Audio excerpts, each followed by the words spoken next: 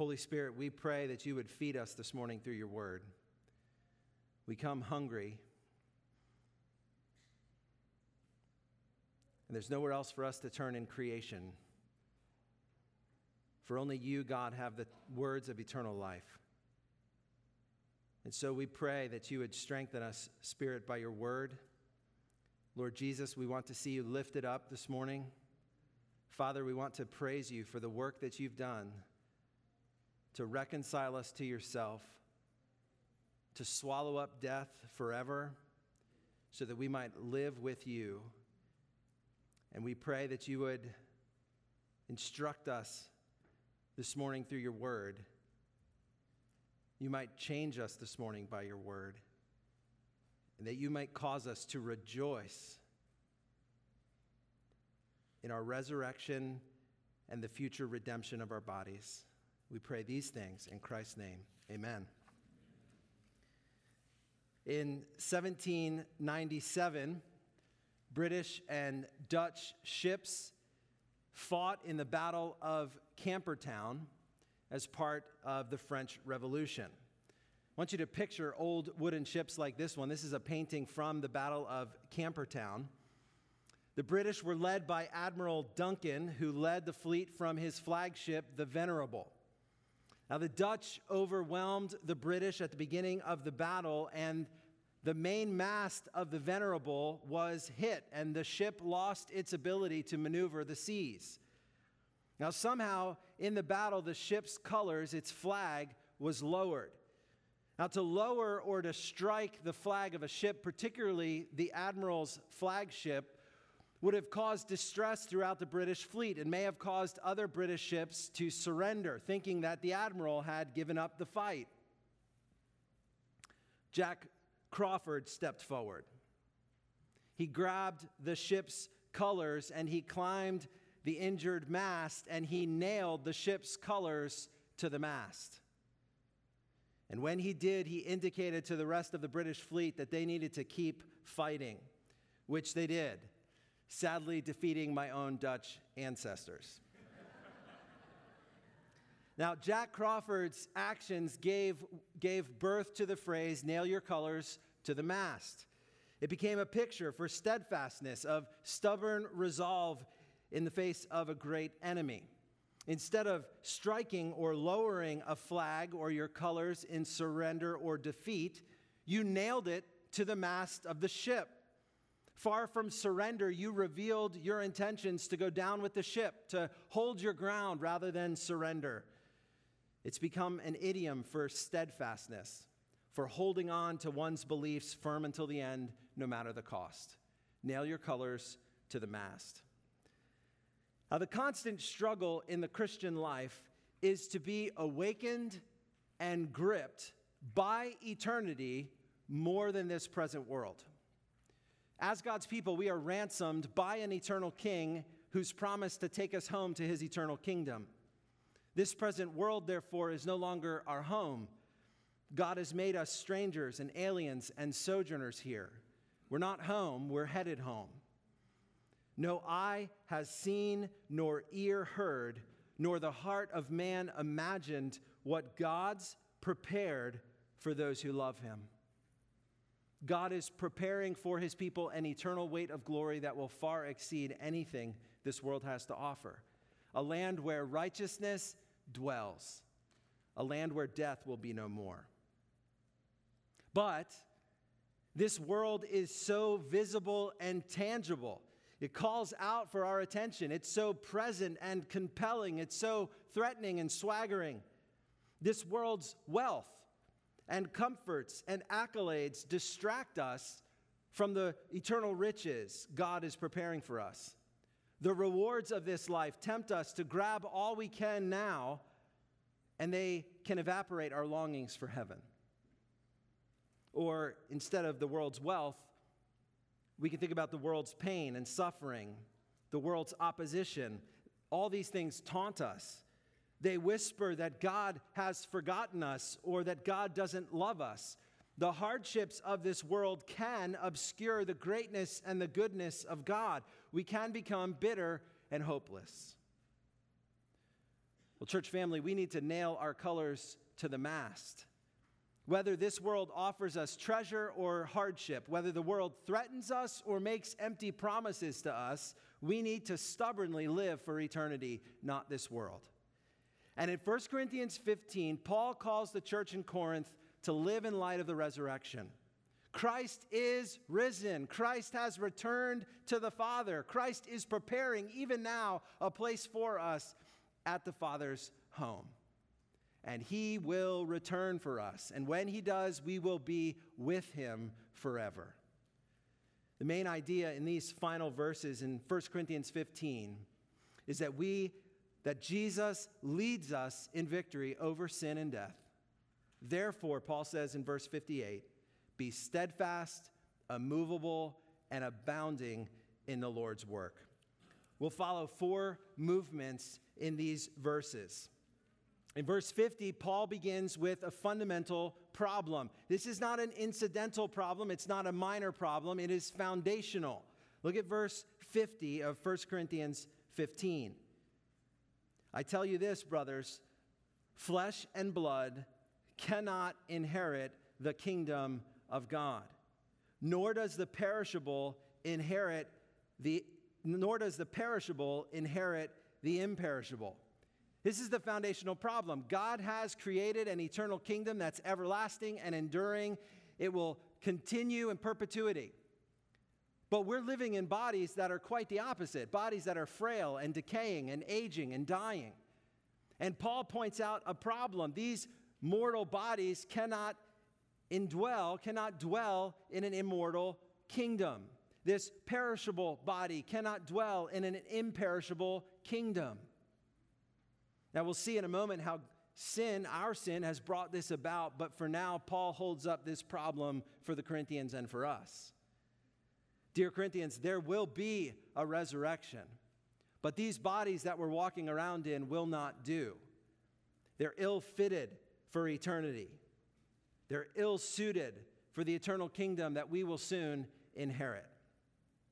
Now, in Romans 8, which Paul probably writes from Corinth, he mentions this in verse 22. We know that the whole creation has been groaning together in the pains of childbirth. Paul acknowledges that creation itself groans as if in childbirth, but not from the discomfort of a child being born, but because of the sin, our sin, that has affected creation to the core. It's infected creation with confusion and disruption.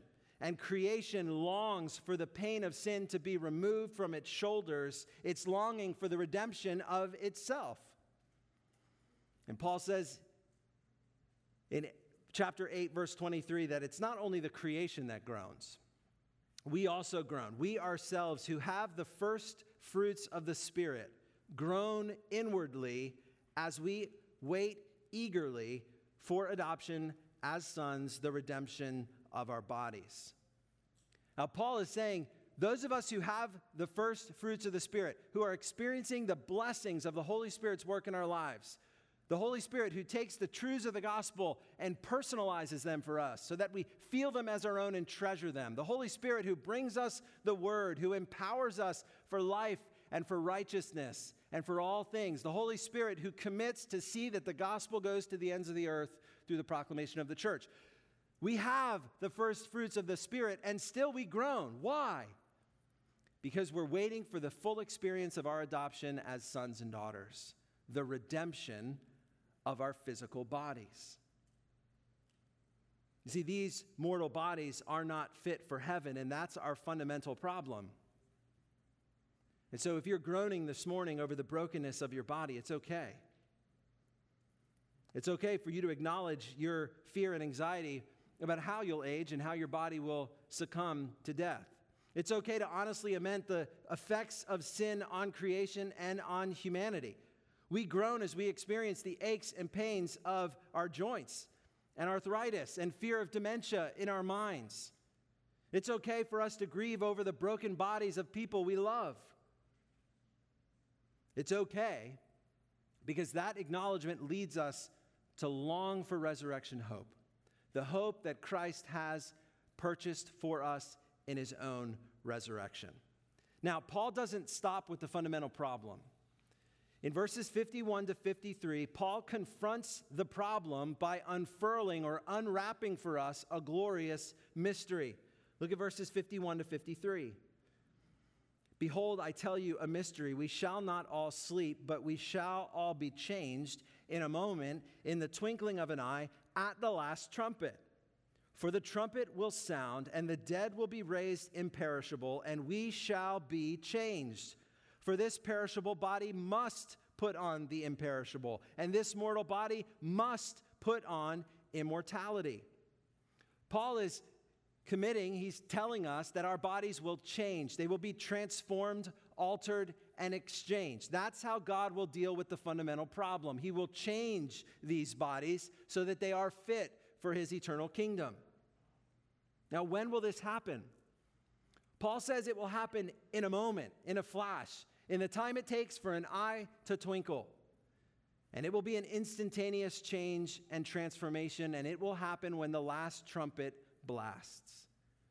And when that heavenly trumpet sounds, the bodies of those who are already dead will be raised, changed. And those of us who may still be alive at that time when the trumpet blasts and Christ returns will be changed as well. Now, through the Old Testament, these trumpet blasts, these heavenly trumpet blasts, accompanied God's presence in creation among his people. We see that over and over again. It signals God's presence among his people in creation. And we just preached through Exodus. And in Exodus 19, God is preparing to deliver the law. And we read this: on the morning of the third day, there were thunders and lightnings and a thick cloud on the mountain and a very loud trumpet blast, so that all the people in the camp trembled. Now, what does Paul say about this particular trumpet blast in 1 Corinthians 15? He says it will be the last trumpet blast. God, in the Lord Jesus, will descend into creation again, and he will be present with his people. And this will be the last trumpet blast, for Jesus will establish his eternal kingdom. In 1 Thessalonians chapter 4, Paul writes this: the Lord himself will descend from heaven with a cry of command, with the voice of an archangel, and with the sound of the trumpet of God. And the dead in Christ will rise first. And then we who are alive, who are left, will be caught up together with them in the clouds to meet the Lord in the air. And so we will always be with the Lord. Amen. Johnny Erickson Tada's joy constantly instructs me. If you don't know Johnny Erickson Tada, she was paralyzed when she was 17 in a diving accident in the Chesapeake Bay. And here's one of the many things she's written. God blew out the lamps in my life, which lit up the here and now, and made the here and now so exciting. And she's talking about her paralysis. The dark despair which followed wasn't fun, but it sure did make what the Bible says about heaven come alive. One day when Jesus comes back, God's going to throw open heaven's shutters. There's not a doubt in my mind that I'll be fantastically more excited and ready for heaven than if I were on my feet at that moment. Don't let your hardships drive you away from looking toward heaven. Let them, your hardships, lift your sights and move your focus onto that celestial landscape. Brothers and sisters, we can release our grip on our bodies. I don't mean to say there that our bodies don't mean anything. Juan David did a great job last week of showing us why these bodies matter and why glorifying God in our bodies matter. But Parkinson's disease has no eternal hold on you. Alzheimer's, that's threatening your mind, has no firm hold on you. Neither does a heart attack or blindness or a stroke. They're all temporary. You will outlive every enemy of your body that you encounter in this life. Wait, church, for the redemption of our physical bodies. We will trade in these tents for eternal dwellings that will last forever. Jesus will transform the mortal, perishable flesh into eternal, imperishable bodies. It's coming. And Paul says, fix your eyes on it. Nail your colors to the mast. When that trumpet sounds, your eyes will no longer fill with tears of sadness. Your back will no longer wince with pain. Your lungs will no longer struggle with asthma. Why? For the former things have passed away, and all that's broken will be set straight, and death will be no more. Now, by what authority does Paul make these claims? By what power can these things be true? In verses 54 to 57, Paul holds out before us a decisive victory. Look at verse 54 and verse 55. How is it that this glorious mystery can come to pass? When the perishable puts on the imperishable, and the mortal puts on immortality, then shall come to pass the saying that is written, death is swallowed up in victory. O death, where is your victory? O death, where is your sting? Paul is taunting death, and death gives no reply. Paul explains how the victory has occurred in verse 56. The sting of death is sin, and the power of sin is the law. Now hang with me for about 2 paragraphs on this verse. What is sin's power? What gives death power? What gives death a sting? It's sin. Without sin, death has no sting. It's why Paul would write in 1 Philippians that it is better for him that he goes to be with the Lord. Death has lost its sting for Paul because the sting of death is sin. In Romans 6:23, the reason for this is because the wages of sin is death. And in Hebrews 9:27, we read that just as it is appointed for man to die once, after that comes judgment. So the power or the sting of death is sin, but why does sin have power to inflict such harm? Paul says in verse 56 that the power of sin is the law. It's a really interesting statement. Why would he say that it's the law that gives sin power? Didn't King David say that the law is perfect, that the law brings rejoicing, that the law is pure and clean and righteous? So why does the law give sin power? Forces us to slow down and to understand what Paul sees as the relationship between sin and the law. Romans 7 is a good place to go. Romans 7:7, Paul says, if it had not been for the law, I would not have known sin. For I would not have known what it is to covet if the law had said, you shall not covet. But sin, seizing an opportunity through the commandment, produced in me all kinds of covetousness, for apart from the law, sin lies dead. This is admittedly dense. But what Paul is trying to communicate in the Spirit's power is that awareness of God's law brings awareness of sin. Without light, you don't know you're living in darkness. But the light of God's law has come, and we know for sure that we are sinners without excuse. And in fact, Paul says, sin seizing an opportunity through the commandment of do not covet actually produced in me all kinds of covetousness.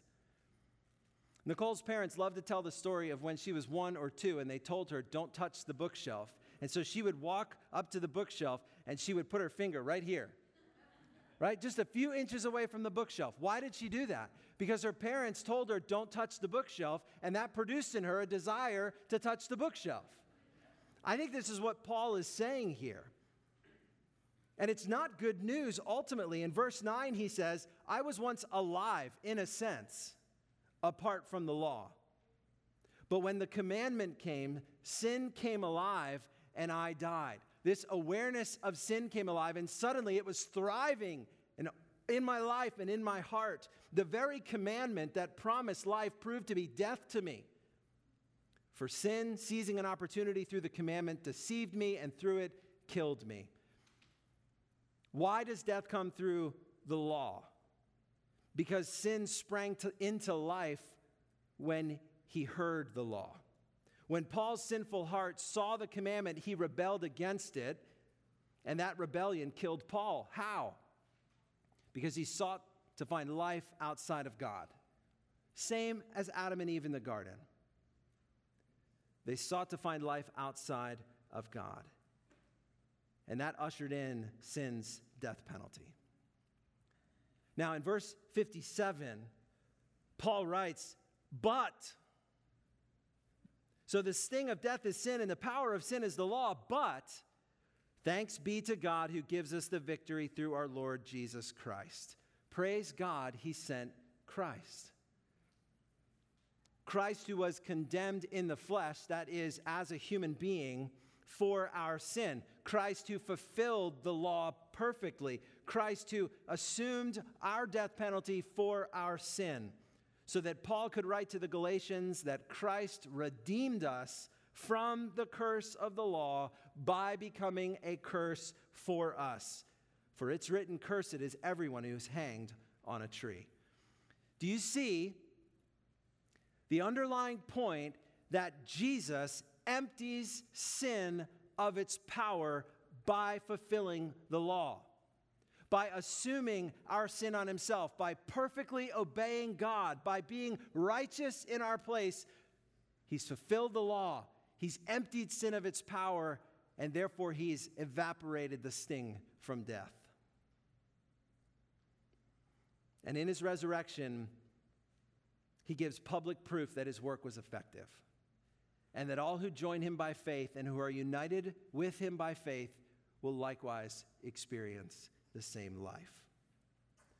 Leon Morris wrote that where sin is pardoned, death has no sting. So, Christian, there is no sting left in death for you.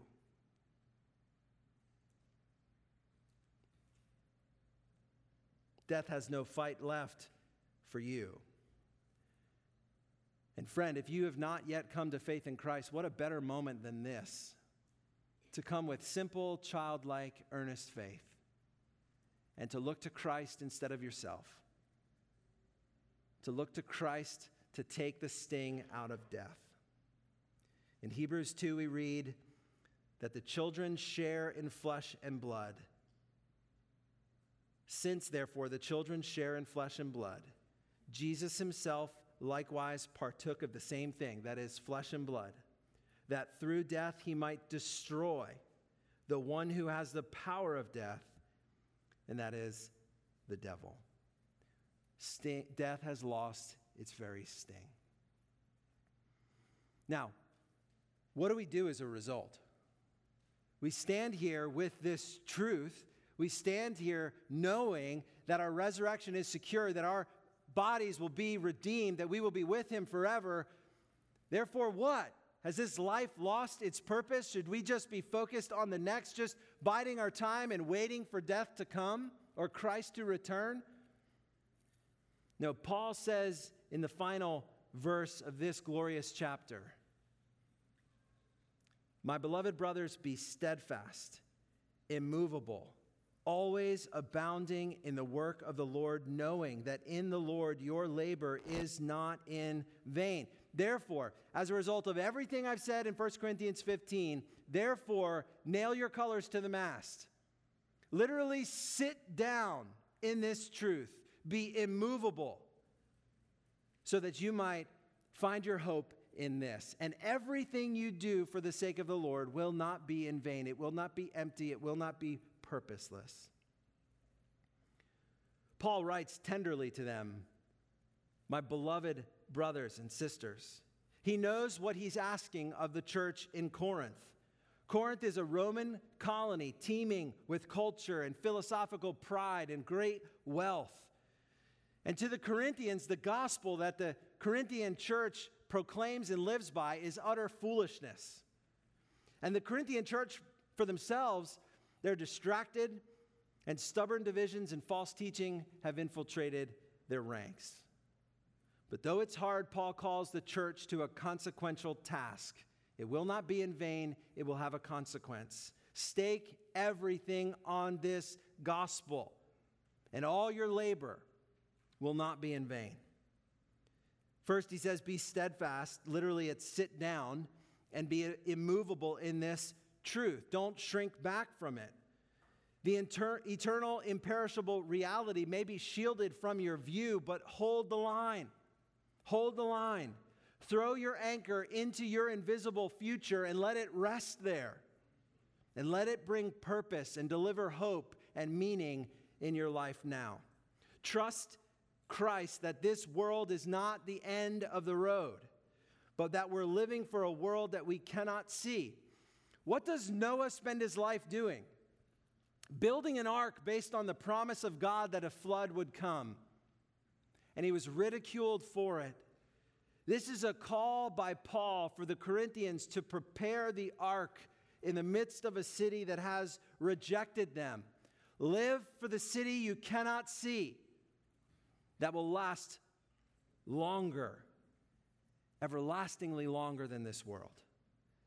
And Paul says, abound in the work of the Lord. Our job is consequential and meaningful and vital. Abound in it. Don't dabble about distractedly. Get to work. Throw yourself into it. You may only have maybe 60 or 80 years for this work. Overflow with energetic efforts. Take risks. Live on less. Invest your time. Sprint toward your neighbors. Abound. And you're abounding in the Lord's work. Make disciples. Proclaim the gospel. Serve your neighbors. Pursue righteousness. Fight sin. Worship God. Treasure Christ. Rely on the Spirit. Pray without ceasing. Teach children the gospel. Love your work and do it with all your heart. Bring order to creation. Announce forgiveness of sins in Christ. Abound in the work of the Lord.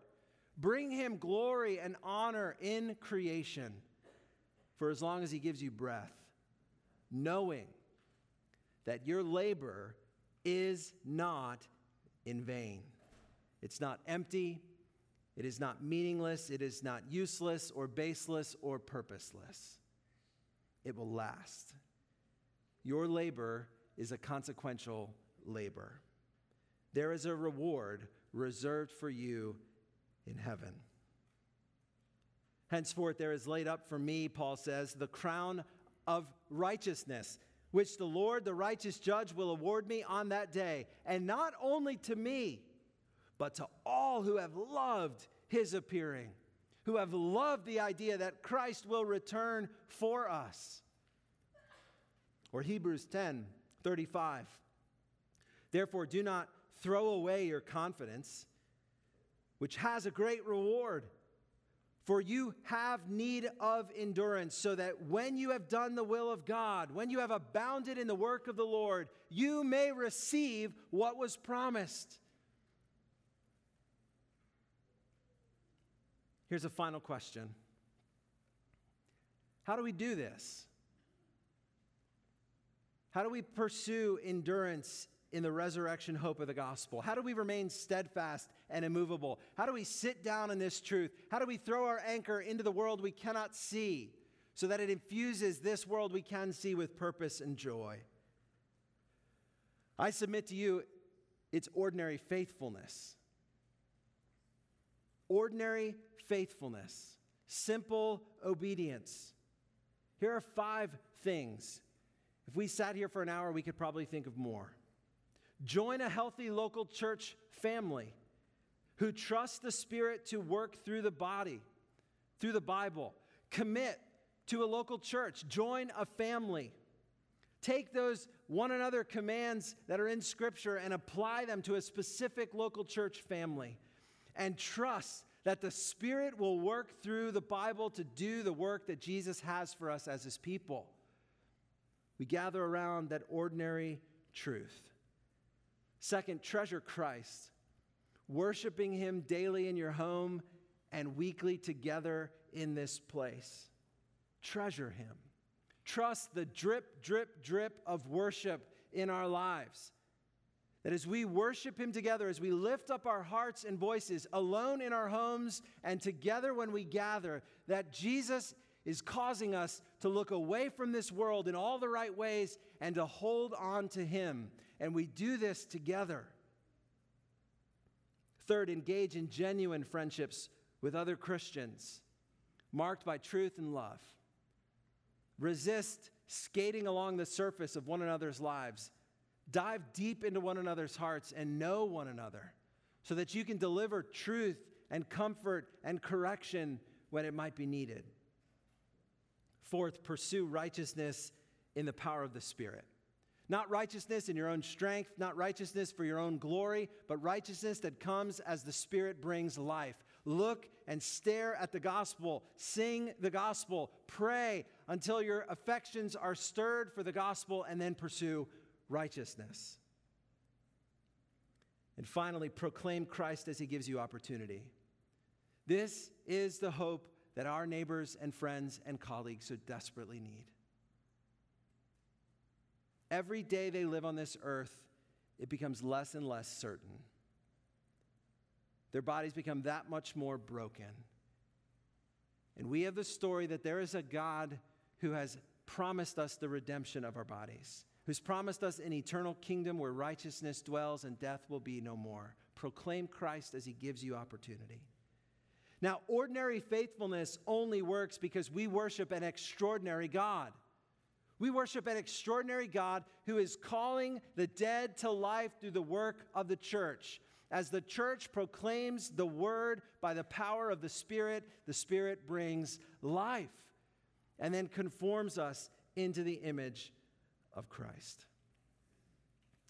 Now, I want us to close this morning by nailing our colors to the mast in song, reminding one another in song of what is true. So the band is going to come back to the platform now while I read a passage from Isaiah 25, where Isaiah looks to this future day of the Lord, where the Lord will usher in this kingdom. This is Isaiah 25, starting in verse 6. On this mountain, the Lord of hosts will make for all peoples a feast of rich food, a feast of well-aged wine, of rich food full of marrow, and of aged wine well refined. And He will swallow up on this mountain the covering that is cast over all peoples, the veil that is spread over all nations. God will swallow up death forever. And the Lord God will wipe away tears from all faces, and the reproach of His people He will take away from all the earth, for the Lord has spoken. It will be said on that day, behold, this is our God. We have waited for Him that He might save us. This is the Lord. We have waited for Him. Let us be glad and rejoice in His salvation. Would you stand and let's nail our colors to the mast?